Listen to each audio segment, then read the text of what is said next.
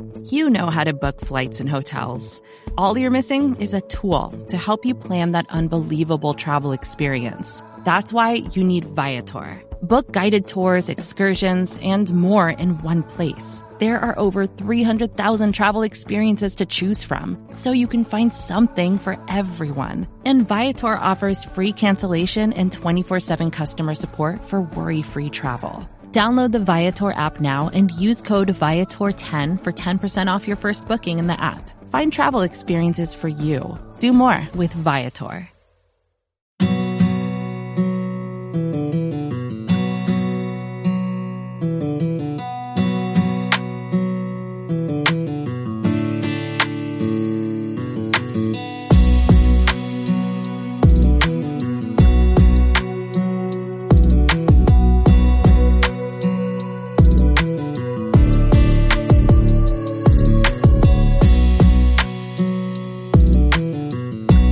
What's up, guys? This is the Talkin The Star podcast. I'm your host, Connor Livesey, here with my co-host today, Dalton Miller. Cole Patterson cannot be with us, but we are joined by a very special guest, Kevin Turner from The Draft Show, from The Athletic, he does a bunch of different things, but he is with us on the podcast today to talk about the Dallas Cowboys football team, maybe a few draft prospects, but more importantly, we are going to focus on the Cowboys coaching staff.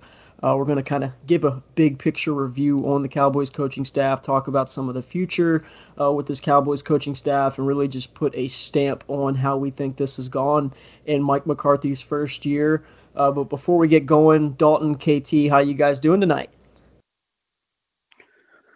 Well, I'm doing well. I appreciate you guys having me on. It's just kind of been a crazy year to like follow and talk about this team, but I'm glad you guys are having me on because I feel like I've kind of been pigeonholed as this guy who like hates Mike McCarthy. And I just want everyone to know that there's a big difference between hating someone and just knowing them very well. And I think that's like important to get across because I spent pretty much all winter and spring of 2020 like having to backtrack a little bit and be like, guys, no, it's not that I hate him. I just thought they should have interviewed more people and not, hired the guy who the Jets and the Browns didn't want. That's all.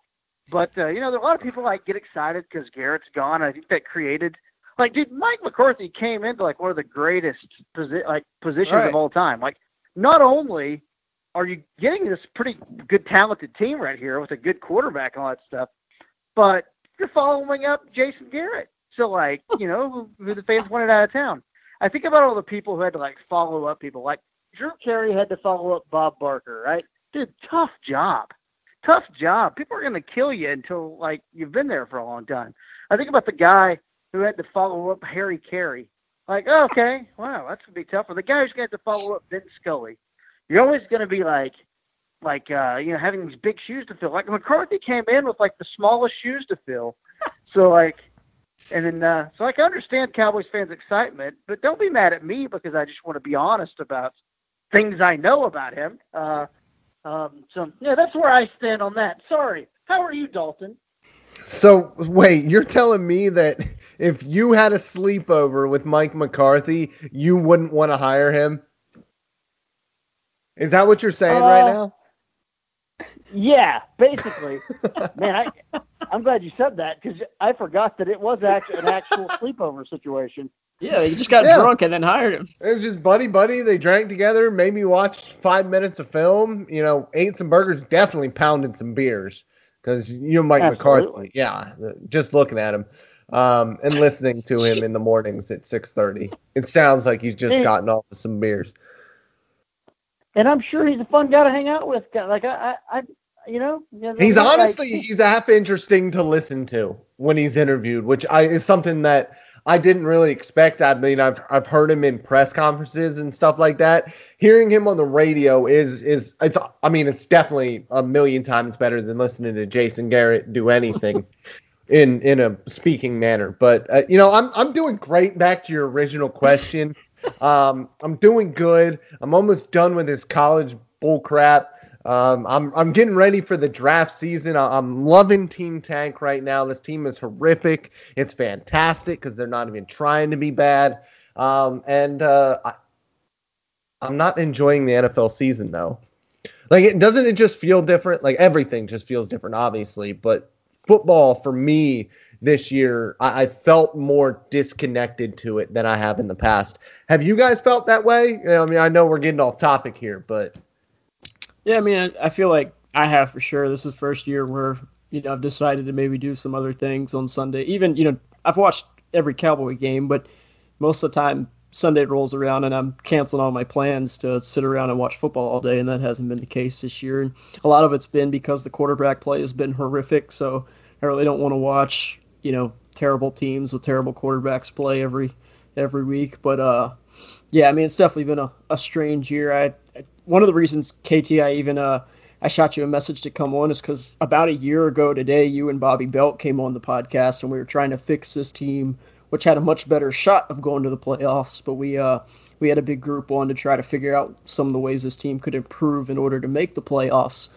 We don't think that they are going to make it this year, even though they still have a decent shot at doing so. But it is about a year anniversary of when you came on the show last year, so happy anniversary, KT. Wow, dude, time flies. That's crazy. Because I'm sitting in the same chair I was sitting in last time. The pizza guy got killed that night or something. Yes. You know what? That was the night of the pizza murder. You're right. Holy cow. Yeah, that's been a long time. Yeah, relatively crime free over here. I think. I was trying to hear that. What? It's interesting because, look, a couple disclaimers. I should always do this, right? Mm-hmm. I think disclaimer number one is, before we dive too far into McCarthy, I want to just get disclaimer one out of the way.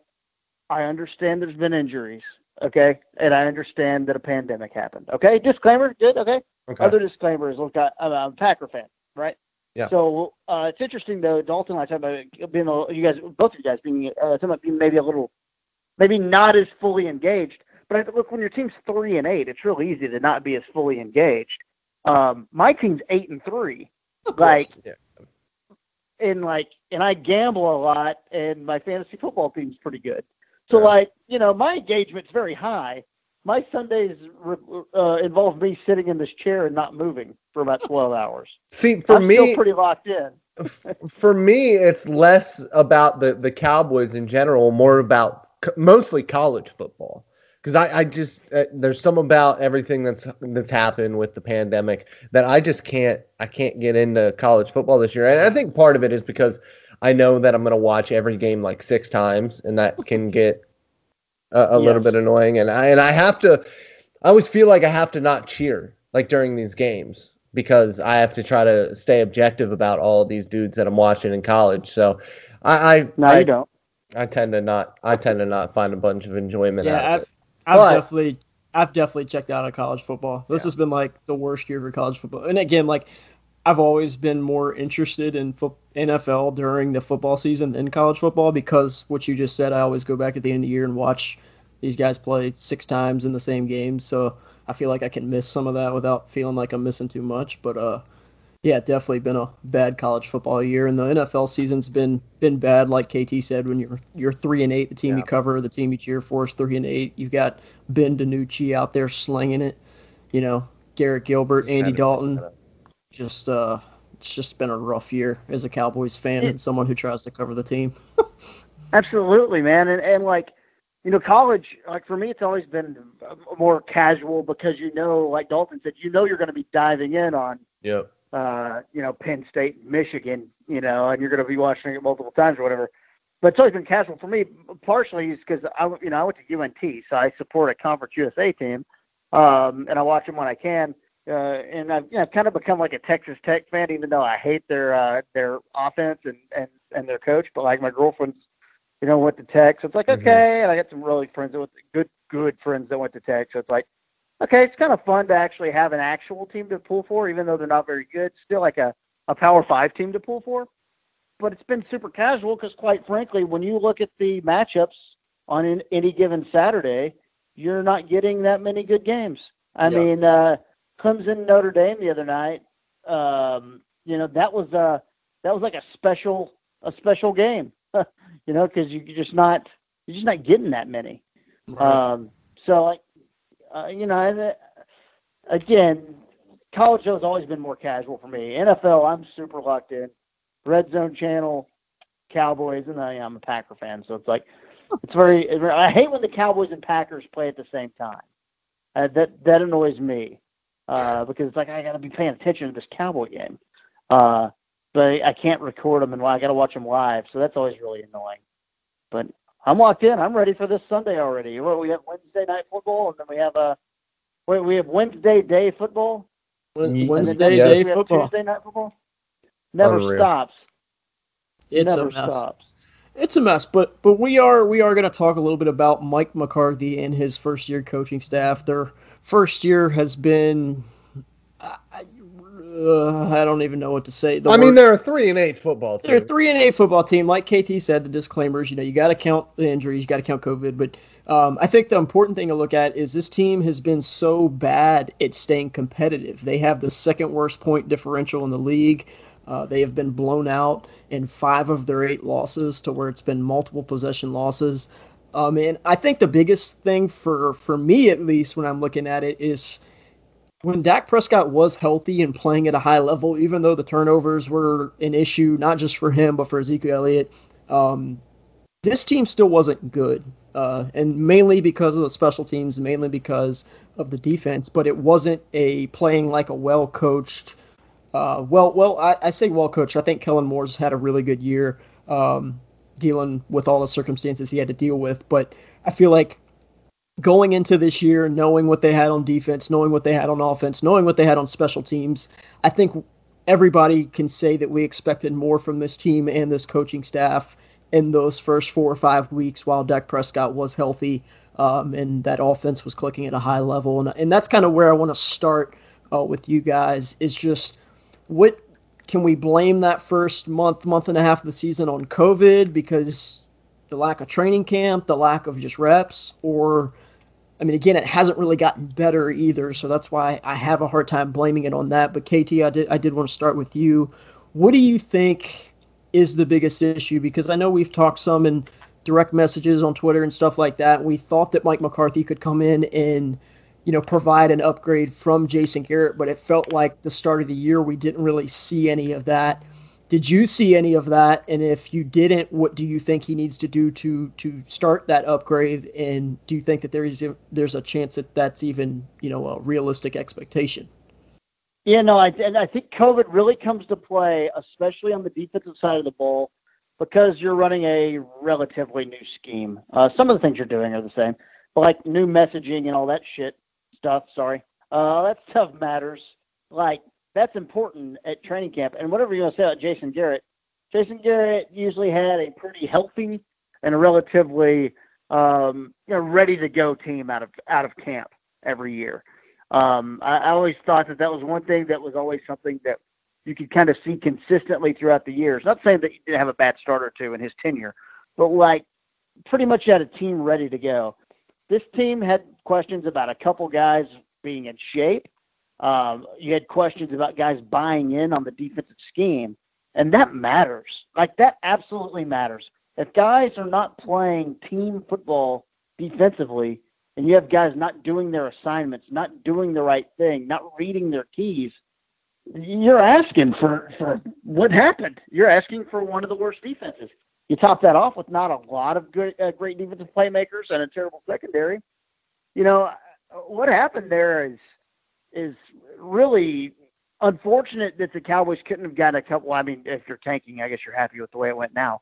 But, if you look at some of the turnovers, if the Cowboys could have ever found a way to play ahead in some of those games, they win them, even with the defense. Even with a bad defense like that, they win some of those games. But they were put in such a bad situation because of turnovers, and they were never able to they got behind so much, and that just affected game flow so much, in my opinion. I think that more than anything is just a combination of the two. And then you can add some things, though. With a new coach, you do want to see some basic things. You don't want to see chaos. You don't want to see, 12-minute, on the field penalties and things like that you are seeing. I have problems with McCarthy's game management, have for years. You don't want to see some inconsistencies when it comes to how he's going to utilize analytics and when to spend timeouts and things like that. So for me, it's kind of a combination of all those things, and I can make COVID an excuse, but it was the perfect storm for a crappy start and a crappy season when it was very clear early on. He had multiple individuals on that defense who were not buying into the system. Yeah, no, definitely agree. And Dalton, I wanted to get your take on kind of the slow start to the season from the team and coaching staff perspective. And then I wanted to get KT to maybe talk about has this been a common theme for Mike McCarthy in Green Bay? Maybe slow starts to the season, maybe slow starts with new coordinators and position coaches coming in. But before we get to him on that, Dalton, what was your kind of takeaway from the slow start to the season? Yeah, I mean, I think that COVID definitely had a big impact on that. I think not being able to get time on task in practice when it comes to figuring out, the timing and spacing of key reads and being able to, especially in coverage, be at the right place at the right time and understand if this guy does this is what I have to do or where I have to go and how I have to do it. I think the guys really struggle with that early, and I think that when you're a coaching staff, you have to sit down and think, because we heard it in years prior. We wanted to do more complex things offensively, defensively. It didn't really matter, but we didn't think we had the guys to do that. And so when we sit down and we hear, guys like Jalen Smith talk about, the complexity of this defense and not being able to really get it, or if it's too complex. When we see college and high school teams running a quarters-based defense with the same kind of key reads that these NFL players have at their job. So I think, not buying into things is definitely an issue. And I think the other thing is not realizing immediately in week 1 and week 2, hey, this defense is not going to cut it. We need to dumb it down, not over time, but immediately. And I think that it took them until well after Dak Prescott was already injured and out and this team was tanking when they did dumb things down defensively in coverage and go to a more 1 or 2 high regular man or regular soft zone looks instead of this match stuff that they were trying to run early. Yeah, no, definitely, and agree with everything both of you guys were saying there. KT, I did want to ask you, since you are familiar with McCarthy, you've been a Packers fan, you've seen the years in, the years out. Has this been an issue with him as he brought in new position coaches, new coordinators, slow starts to the season? Has this been something that he's struggled with throughout his tenure as an NFL head coach with the Green Bay Packers? No, I didn't have many slow starts or anything like that. I mean, really didn't have many bad years. You had the year that he got fired. You had a bad year early on that was in that Rodgers-Favre transition period.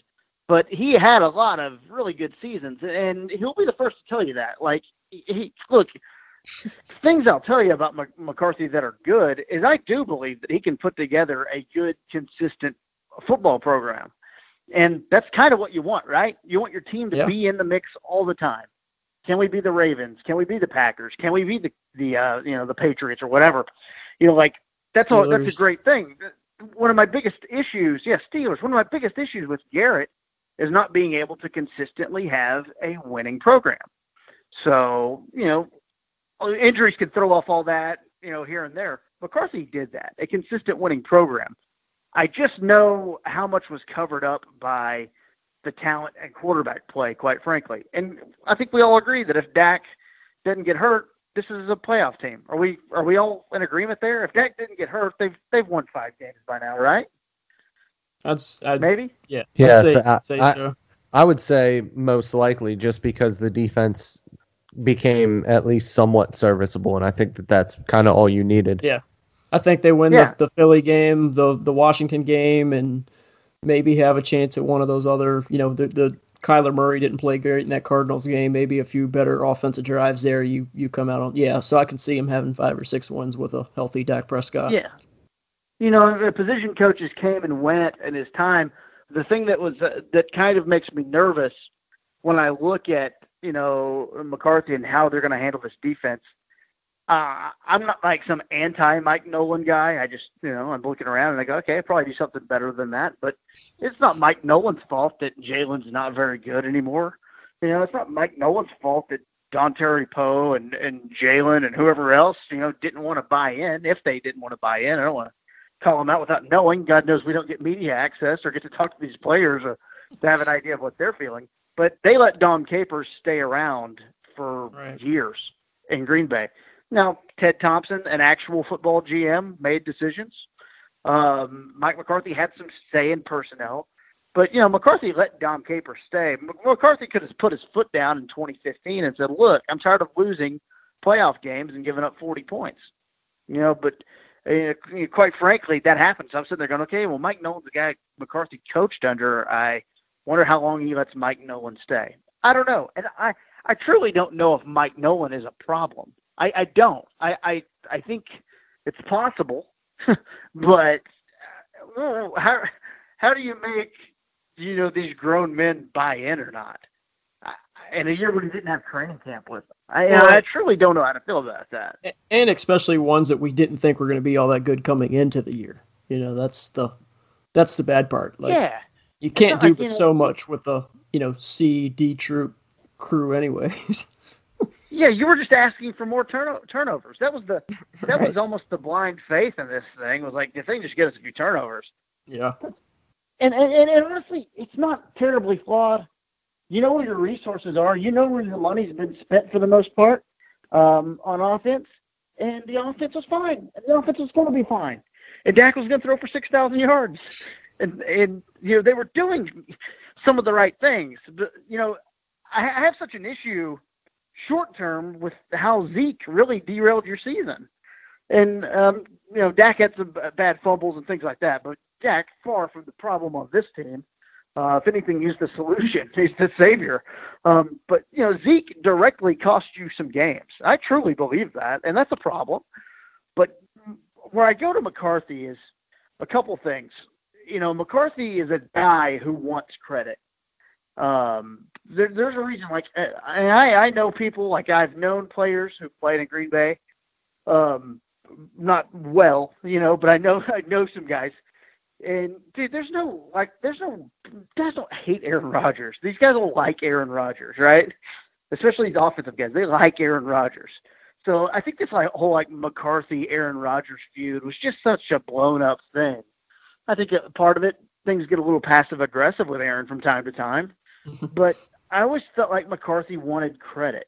And it's like, dude, you won a Super Bowl. You've got credit. You got a street named after you in Green Bay.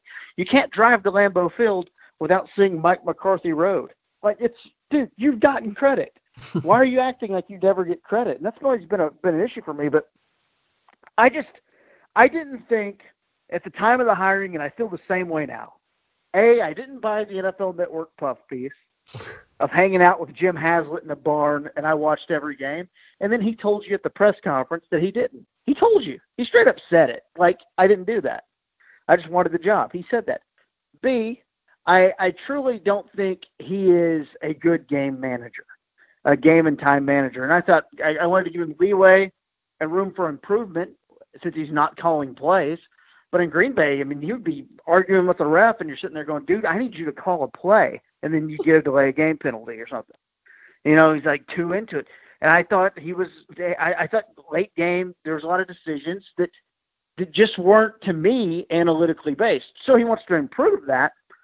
I know Ben Baldwin had a pretty good tweet today about fourth quarter, aggressiveness from Mike McCarthy. Look, Mike McCarthy's always been aggressive. Like he's always been that way.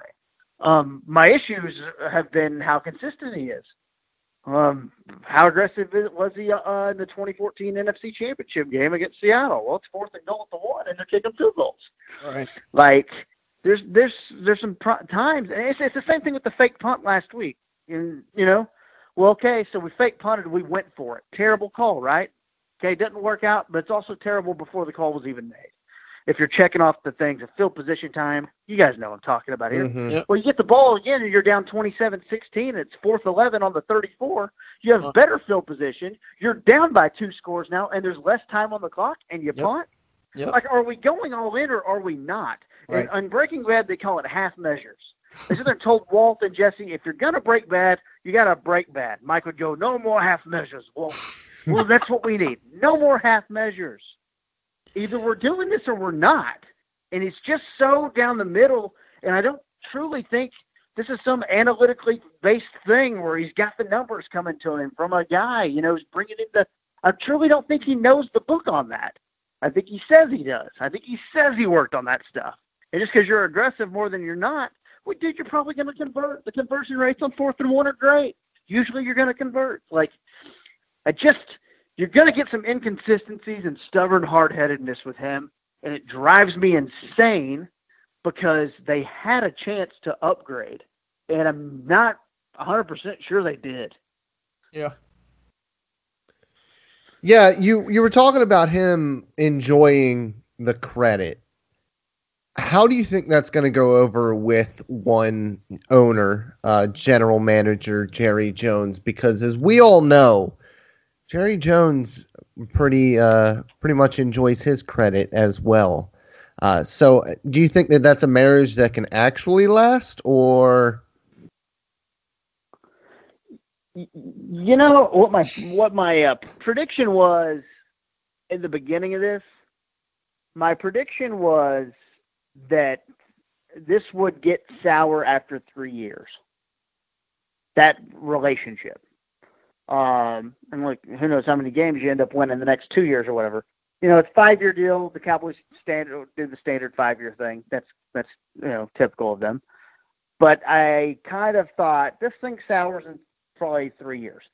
We're talking about McCarthy's a guy who handled all the media pretty much in Green Bay. The GM never talks. He's going to have to adjust. But, the biggest misnomer I think about McCarthy, I don't know if it's a misnomer, but there are a lot of people who will go out and say, they're just hardworking Pittsburgh guy. And I'm not saying he's not hardworking, but Pittsburgh mindset, coal miner family guy, just, not going to take the nonsense. Dude, he loves working at the Star every day. He loves the glitz and glamour of coaching the Dallas Cowboys. People forget the New York Jets chose Adam Gase over him in 2019. We don't have to bring that up, KT. That's unfortunate. I don't want to hear anybody was taken or Adam Gase was taken in front of anybody as a head coach or coach, position coach, coordinator. Was there ever word about why that didn't work out, or did we hear any rumors? Because I can't imagine from just looking at Adam Gase's face that he could ever be a better candidate as a coach. I mean, look, they wanted Matt Rule, right? And then Matt Rule was like, well, look, I'm just going to go back to Baylor if you're not going to let me bring my coaching staff. Yeah. No, to the Jets' credit, they fired that GM, right? They still don't mess around with him anymore. Mm-hmm. But once Rule found out he couldn't bring his coaching staff, that was off the table. Then they wanted Kingsbury, but they were too late on Kingsbury. And then they interviewed McCarthy and decided no. Which, it tells you something. I think it does, I guess he hadn't been in the barn yet, though, right? Hadn't been in the barn. Still working off the free PFF subscription. No, exactly. And Jim Haslett didn't have a coaching job either, guys. I'm just this guy. But the other thing is too, the Browns wanted to. The Browns. McCarthy could have interviewed with the Browns or was trying to, and then there's a John Dorsey thing there when Dorsey was in Green Bay, but the Browns refused to interview him. Right. So you have these things that go, okay, so the Browns and the Jets didn't want you, but the biggest franchise in the world hired you without interviewing anyone else besides the Rooney Rule thing with Marvin Lewis? Yeah. It's shocking to me. I don't truly feel like the due diligence was done. And Not that's at all. and if it was, I apologize to Stephen and Jerry. I'd tell them to the face I'm sorry. But it doesn't feel like the due diligence was done. It felt like, he won a Super Bowl. Well, here's the truth about the year he won a Super Bowl. The Packers barely made the playoffs. They were the 6th seed in the NFC. They were a wild card team that year. Mm-hmm. They nearly missed the playoffs. The reason they made the playoffs is because Deshaun Jackson in Week 15 returned a punt against the Giants, and the Eagles beat the Giants and gave the Giants a loss, and then the Packers beat the Giants in Week 16. A game-winning punt return from Deshaun Jackson in Week 15 is the reason the Super Bowl champions were even there that year. Dude, you guys know how good Aaron Rodgers was. Oh, yeah. It is a waste of his time. So many opportunities just blown, and I just think that he is somewhat responsible for that, especially the last few years when he let the offense get stale. And he did. That was his scheme. He was calling plays. Yeah, I think you touched on it a lot, KT, a few minutes ago when you were talking a lot about the just the inconsistencies of the aggression. And I think that's my biggest frustration with McCarthy and the coaching staff in general, is because, they're 1 week they're kicking, 3 45-plus yard field goals on 4th and 3 and shorter.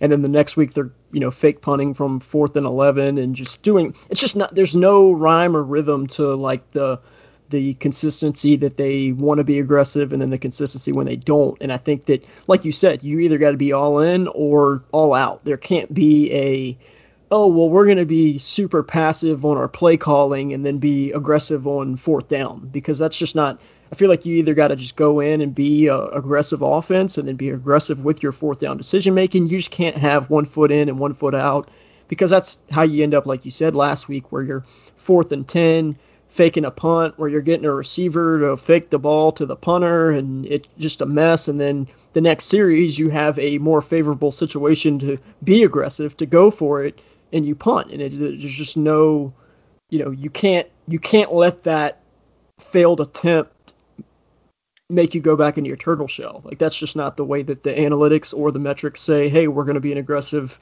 team, and we're going to believe in what these analytics tell us. And also I want to say, it's okay, on that fake punt specifically in the Washington game, it's okay to, let's say they convert it and they get the first down. It's okay to go, God, they got that first down. Wow, man. If you're a Cowboy fan and you want them to win, you're not we'll do the tank thing later, right? You want them to win. And let's say it's about a game moving forward. You want them to win the game, and they convert in that position, 4th and 10 at the 24 with 12 minutes left, and your defense is hanging on, and they're fighting their ass off for you. And Alex Smith hasn't completed a pass over 20 yards. He's not throwing the ball down the field. It's okay to go, damn, we got it there, but, man, I don't think we should have gone for it. Right. It's okay to be reasonable, and I think that's everyone's going, okay, well, what the hell is this chaos? There's more to it than it worked or it didn't work, and doesn't have anything to do with that. What happens if we're in a playoff game and we're in a situation that's similar to this? I am seeing that you are incapable of making consistent, good decisions for my football team. Yeah. I mean, and I know the analytics will tell you some things. I truly, truly disagree with how things played out in the Atlanta game in which they won, the watermelon kick game. I mean, I know analytics it would tell you in some circles there. I just think right there, now you're banking on an onside kick. Dude, I cannot ever bank on an onside kick. I can't anymore. The onside kick statistics tell me that is something that's a no-fly zone. And I realize the analytics are playing for a win, but I would rather be down by 8 than 9, because 9 tells me I have to get an onside kick, and 8 tells me I can get a stop and get the ball back. I can't throw that in there. And it ended up getting lucky in that working out, insanely lucky in that working out. And then we can have disagreements on analytics and all that stuff for days. But okay, so there's that. But then the decision making from week 1 was different. And dude, I'm not nitpick at every decision the coach makes, guy. I'm not. I swear I'm not that guy. I thought Garrett took a lot of unfair criticism over the years. I truly believe that. And I believe a lot of it was deserved as well. And usually that's how it plays out. Usually head coaches do make bad decisions, and you end up going, okay, but more often than not, you're making consistent foundational beliefs. What are the foundational core beliefs of this program that he's got? What is it? I don't know what it is. I know what Kellen believes. I think I know what Kellen believes. I think I know how he feels about things. I don't know what Mike believes. I don't know. I think he's just kind of flying by the seat of his pants sometimes. And I saw that in Green Bay. And that's where I'm nervous about the long term here. That's just kind of just the whole thing that makes me nervous long term. Is he going to be able to go make good decisions in a playoff game that helps you get wins? I don't think so. And you guys know this. We can have a super talented roster. That's great. I need things that can help me win as well if you're going to make a deep run. And this is where Garrett kind of failed. Can my coach help me in the fourth quarter? Can my coach help me at halftime, make an adjustment? Can my preparation during the week take me over the top? That stuff matters in the NFL more than it ever has. And I'm just not sure that McCarthy week in and week out brings you an edge there. I mean, he's not Anthony Lynn or anything, but like, I'm not sure that he brings you that edge each week. And I just gave you $5 million and $8 million a year. I mean, 5 years and $8 million a year or whatever he's making to coach America's franchise. I need a little more than that, man. That's just, yeah. I just thought they could have been nitpicky. And I know we can play the who would you rather have game all day. I know we can do that too, but like, I just don't, and I've never thought it was a good decision. So since we are, kind of stuck with the man, I want to get into a little bit about what kind of input him and more specifically his coaching staff had when it came to how this team was going to draft and acquire players in free agency going forward, because we saw obviously this offseason he didn't really have any sort of impact whatsoever, and we saw what this team could do drafting when they didn't have any handcuffs on the coaching staff. I mean, we can always talk about the taco situation, until our faces turn blue and whose fault that was. But do you think that this, first of all, this front office from a drafting standpoint can continue this run of evaluating guys correctly and taking, best player available at a position of need? And do you think that Mike McCarthy is going to push to have more say than he did this prior year? Yeah, and that becomes a little unclear of like how much say that I think he had during the draft. Like I truly don't know. In Green Bay, Ted Thompson scouted, did everything, made the pick. McCarthy would have say though, but very little. Ted Thompson was not letting coaches like Marinelli go make picks. Mm-hmm. It's interesting they never went with a skill position player in all those years. Since Aaron Rodgers was drafted, the next first round skill position player the Packers took was Jordan Love in 2020. Mm-hmm. But they've had some solid players that they've drafted in the second round, like Devontae Adams, mm-hmm. something like that. Where I think it gets a little different. I think McCarthy obviously is an offensive-minded guy, well-known offensive-minded guy, big on offensive tackle or offensive line depth. But he doesn't like to mix and move guys around, which we've seen here, right? Yeah. It's like next man up. Right. 1s, 2s, and 3s. Now, I don't want to move Zach Martin to right tackle. That'd be fantasy football nonsense, right? But like, so it's not. That's where. But like, I think when Green Bay, it's just such a unique organization. They're not spending in free agency until a couple of years ago. Really, they're not spending in free agency. They draft their own, and then the difference is they don't usually keep their own. And the Cowboys keep their own. Yeah. The Cowboys will go give Jalen Smith and Zeke a contract. The Packers are not going to bring back Blake Martinez just because he's been a good guy for 4 years. It's like, you can go sign a big deal with the Giants, like that type of thing. So that's the big difference, I think, in the organizations. But how much Mike, has, I truly don't know that. There's not enough of a track record in Green Bay to me of like knowing that Mike was involved. The reputation was always that Ted Thompson handled that. Mike McCarthy, though, you're the face of the thing.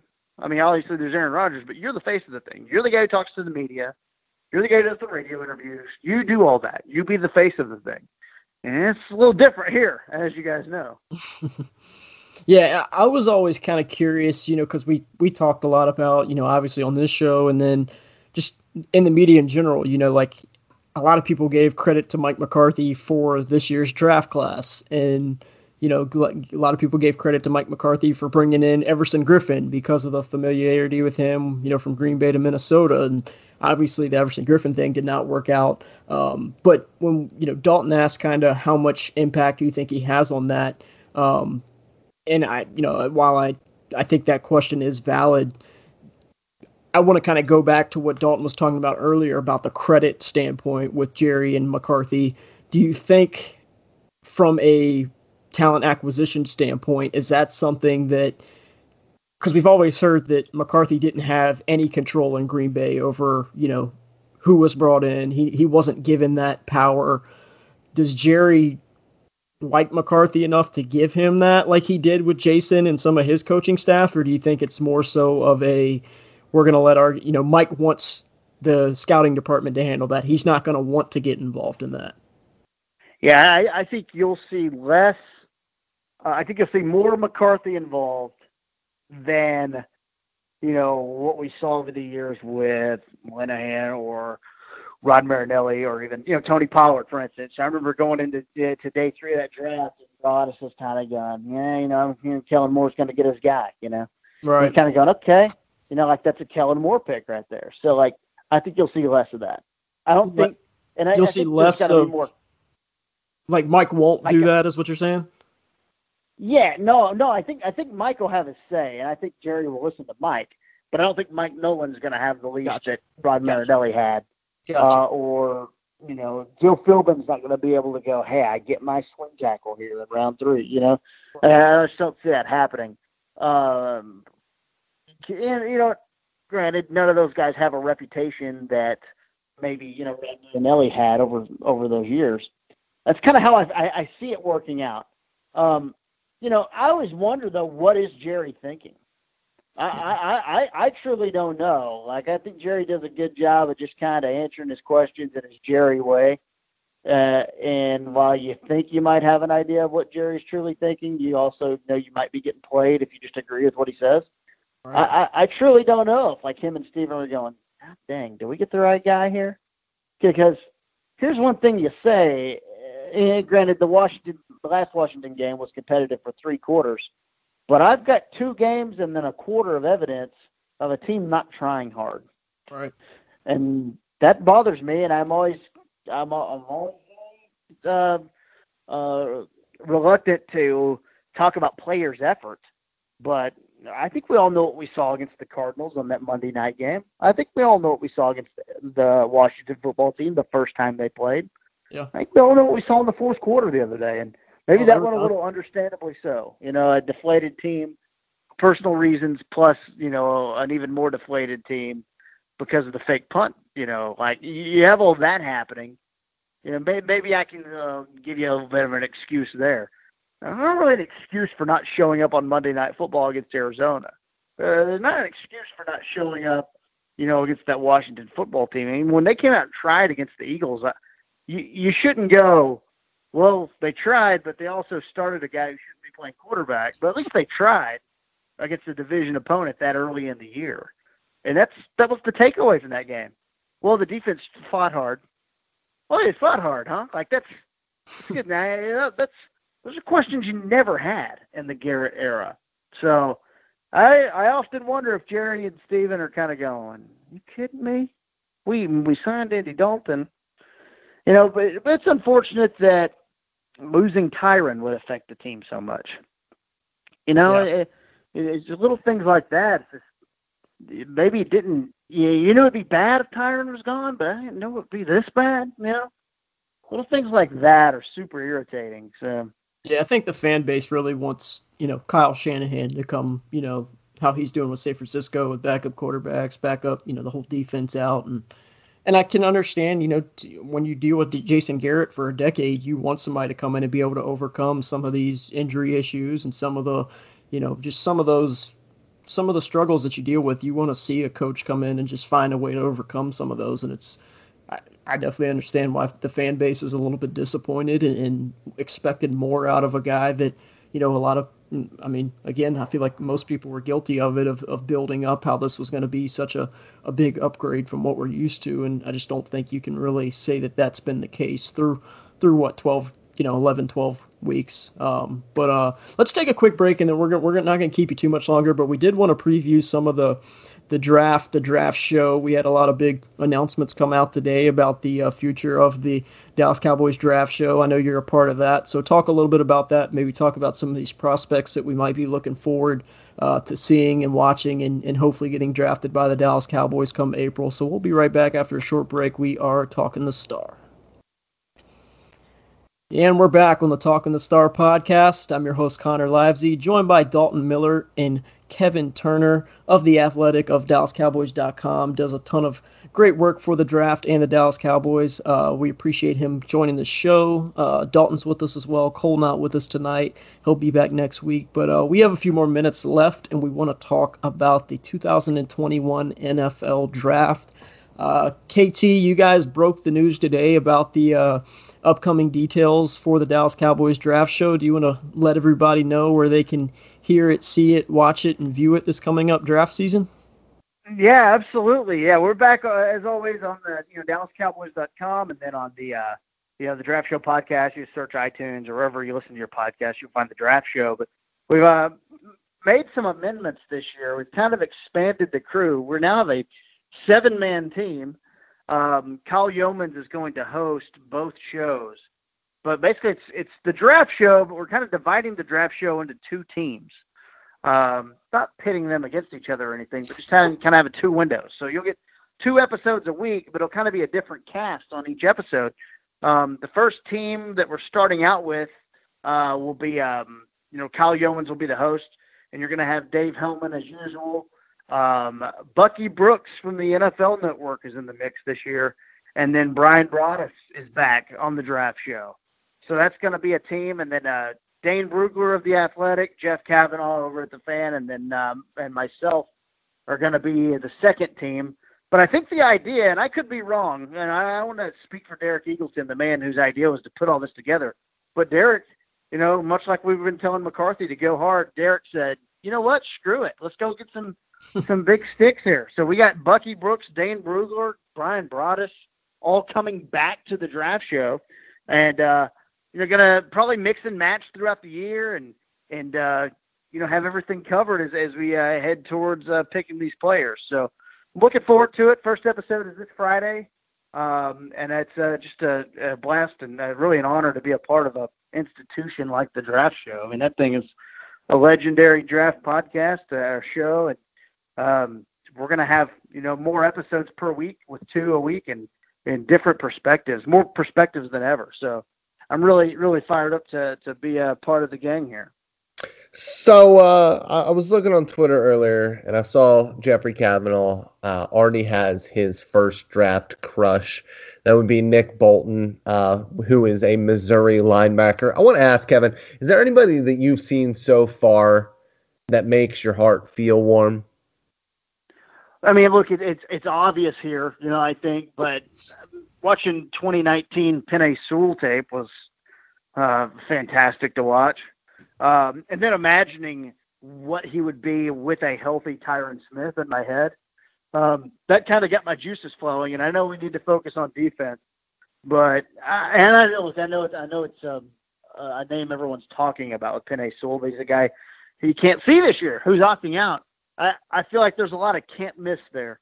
I feel like there's really only 3 can't miss guys this year. And if you disagree, Dalton, I know you've seen a lot of these guys too. If you disagree, I would like to hear your opinion on it. But between Trevor Lawrence, Penei Sewell, and Jamar Chase, I kind of have my questions on what you're doing if you're picking 4, 5, 6, 7. God knows I have my questions about Justin Fields and Zach Wilson, and need to find some tape on Trey Lance, more tape on Trey Lance of the 10 games he played or whatever. But like early on, at least in watching some of these guys, I've got guys who, and obviously you raise your expectations because this team sucks and they're going to be picking top 5 probably or top 7 or whatever. You raise your expectations on these guys. You have some good players, but between Sewell, Chase, and Trevor Lawrence, I'm kind of going, you know what? I'm not really excited about linebacker. I don't want to take Micah Parsons top 7. I don't want to take a linebacker there, So how do you feel on that realm? Yeah, I'm probably more on the two side of things with Trevor Lawrence and Penei Sewell. I mean, I think that when you look at most of these wide receivers at the top of this class, I think that it might end up being better overall than the 2020 class just from top to bottom. But, a guy like Jamar Chase, we obviously saw what he was able to do at LSU last year with Joe Burrow. I was a little bit upset that I didn't get to see him this year just because I would like to see that tape when you don't have also elite QB play at the position. But he outdid Justin Jefferson from a production standpoint in that LSU offense, and we've seen what Justin Jefferson's been able to do in the NFL. I just think that when you look at him, he doesn't have that one physical trait per se to really make me think that he's a can't miss guy. He's just somebody who I think is going to be, no matter what, solid at the NFL level. But yeah, like you were saying with the number 4 pick, 5 pick, whatever the Cowboys end up being, if you have to hope that these NFL teams really do love Justin Fields or Zach Wilson, preferably both of them.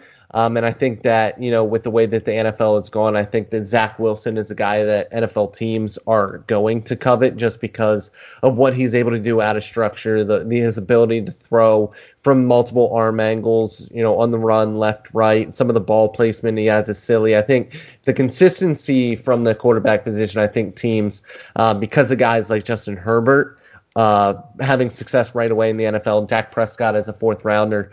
I think that, they're going to think that they can work through that and with a full offseason can have a guy like Zach Wilson succeed even as a rookie. And so you hope that those teams are really, really want to move up for a quarterback early. What do you think about these corners? And I guess, that kind of shows my cards of what I think the Dallas Cowboys' biggest need is. But how do you feel about these corners at the top? And do you think that corner is the biggest need for the Cowboys going into 2021? No, I do. And trust me, I'm a guy who does value the safety position, but I think corner is the clear need. I don't think Cheeto's back. I don't think Jordan Lewis is back. I mean, I think you're clearly looking at an area that you're going to need some help at.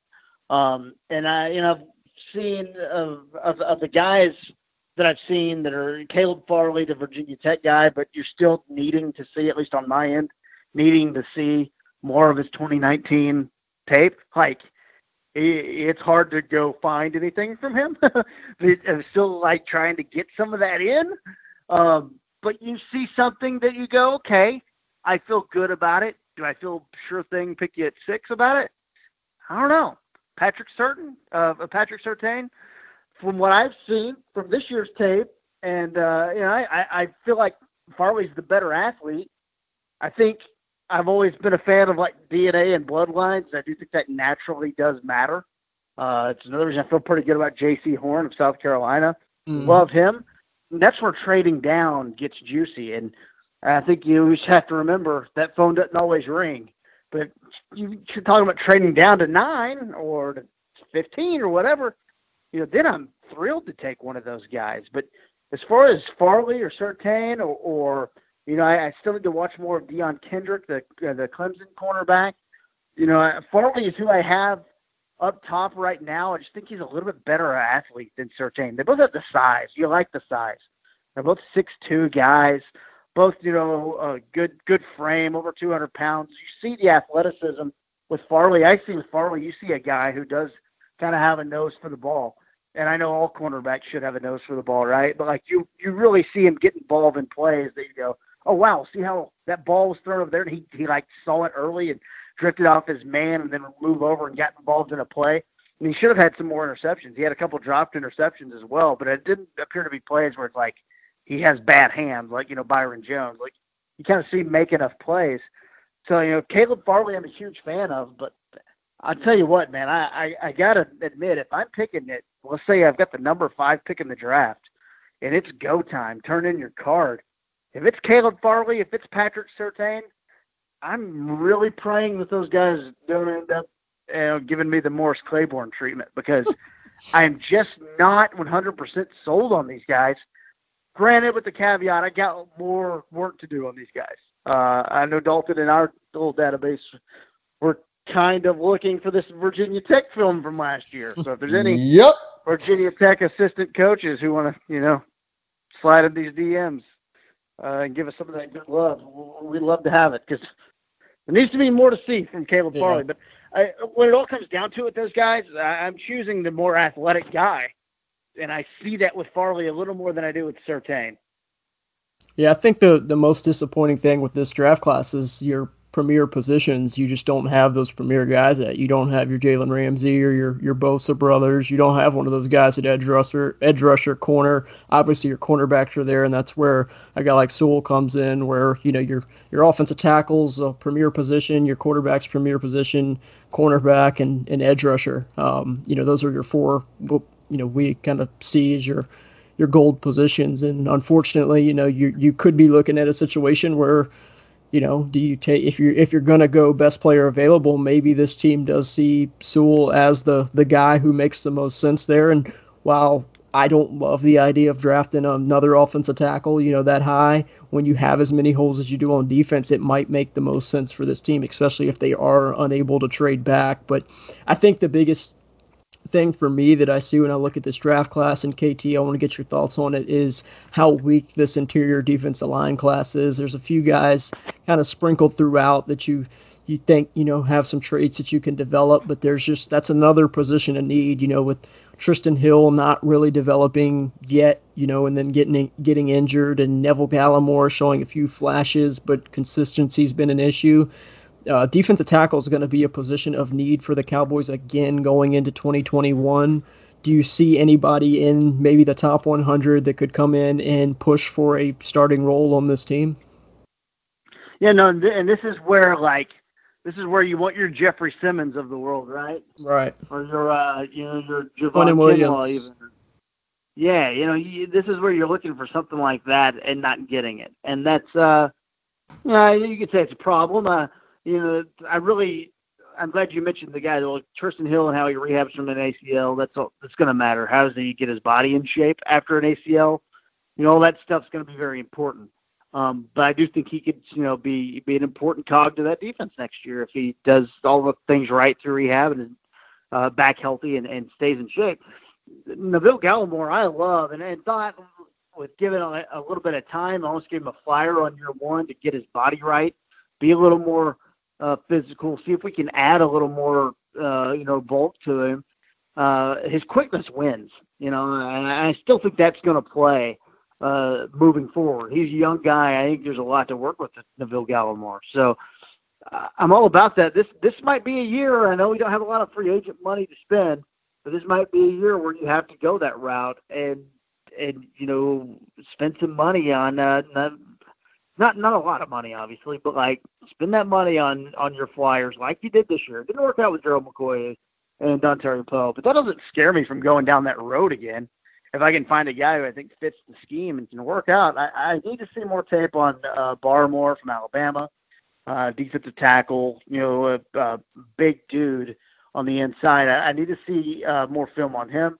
Still waiting on more Michigan film to come in. I know Hutchinson's a guy that they move around all over the defensive line. So, got a few names kind of to think about, but, those aren't top 10 names.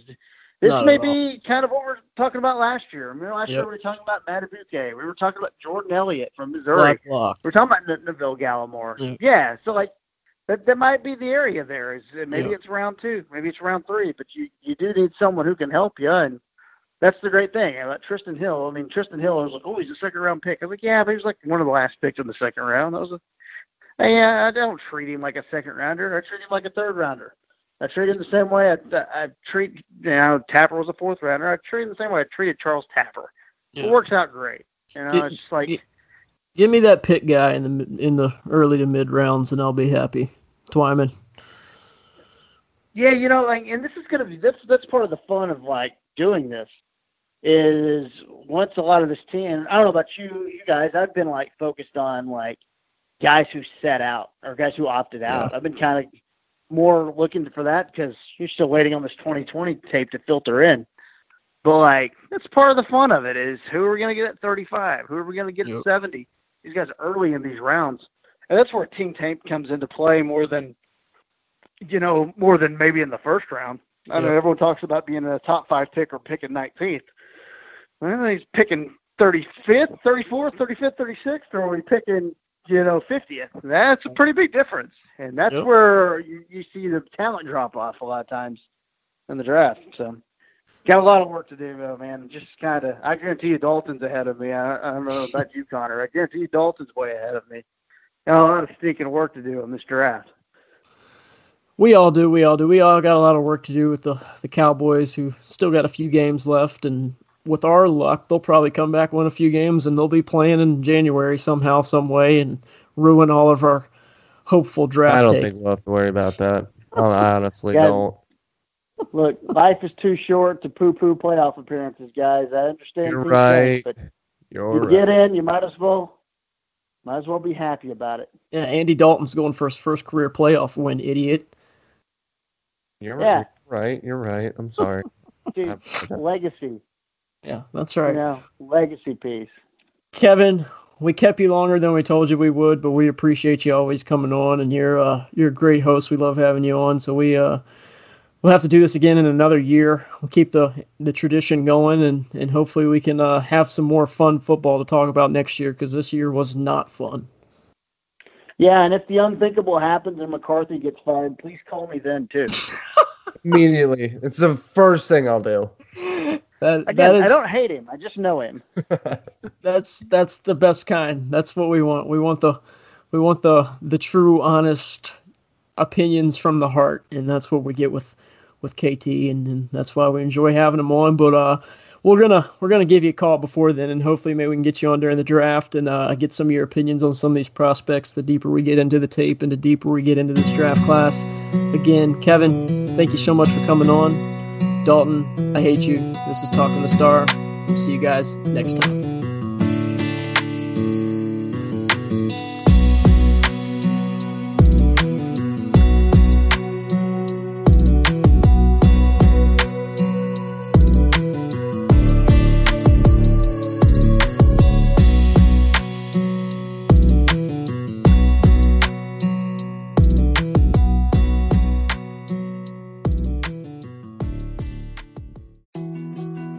More to-dos, less time, and an infinite number of tools to keep track of. Sometimes doing business has never felt harder, but you don't need a miracle to hit your goals. You can just use HubSpot, because their all-in-one customer platform can make growing your business infinitely easier. Imagine this: high-quality leads, fast closing deals, wildly happy customers, and more benchmark-breaking quarters. It's not a miracle, it's HubSpot. Visit HubSpot.com to get started today.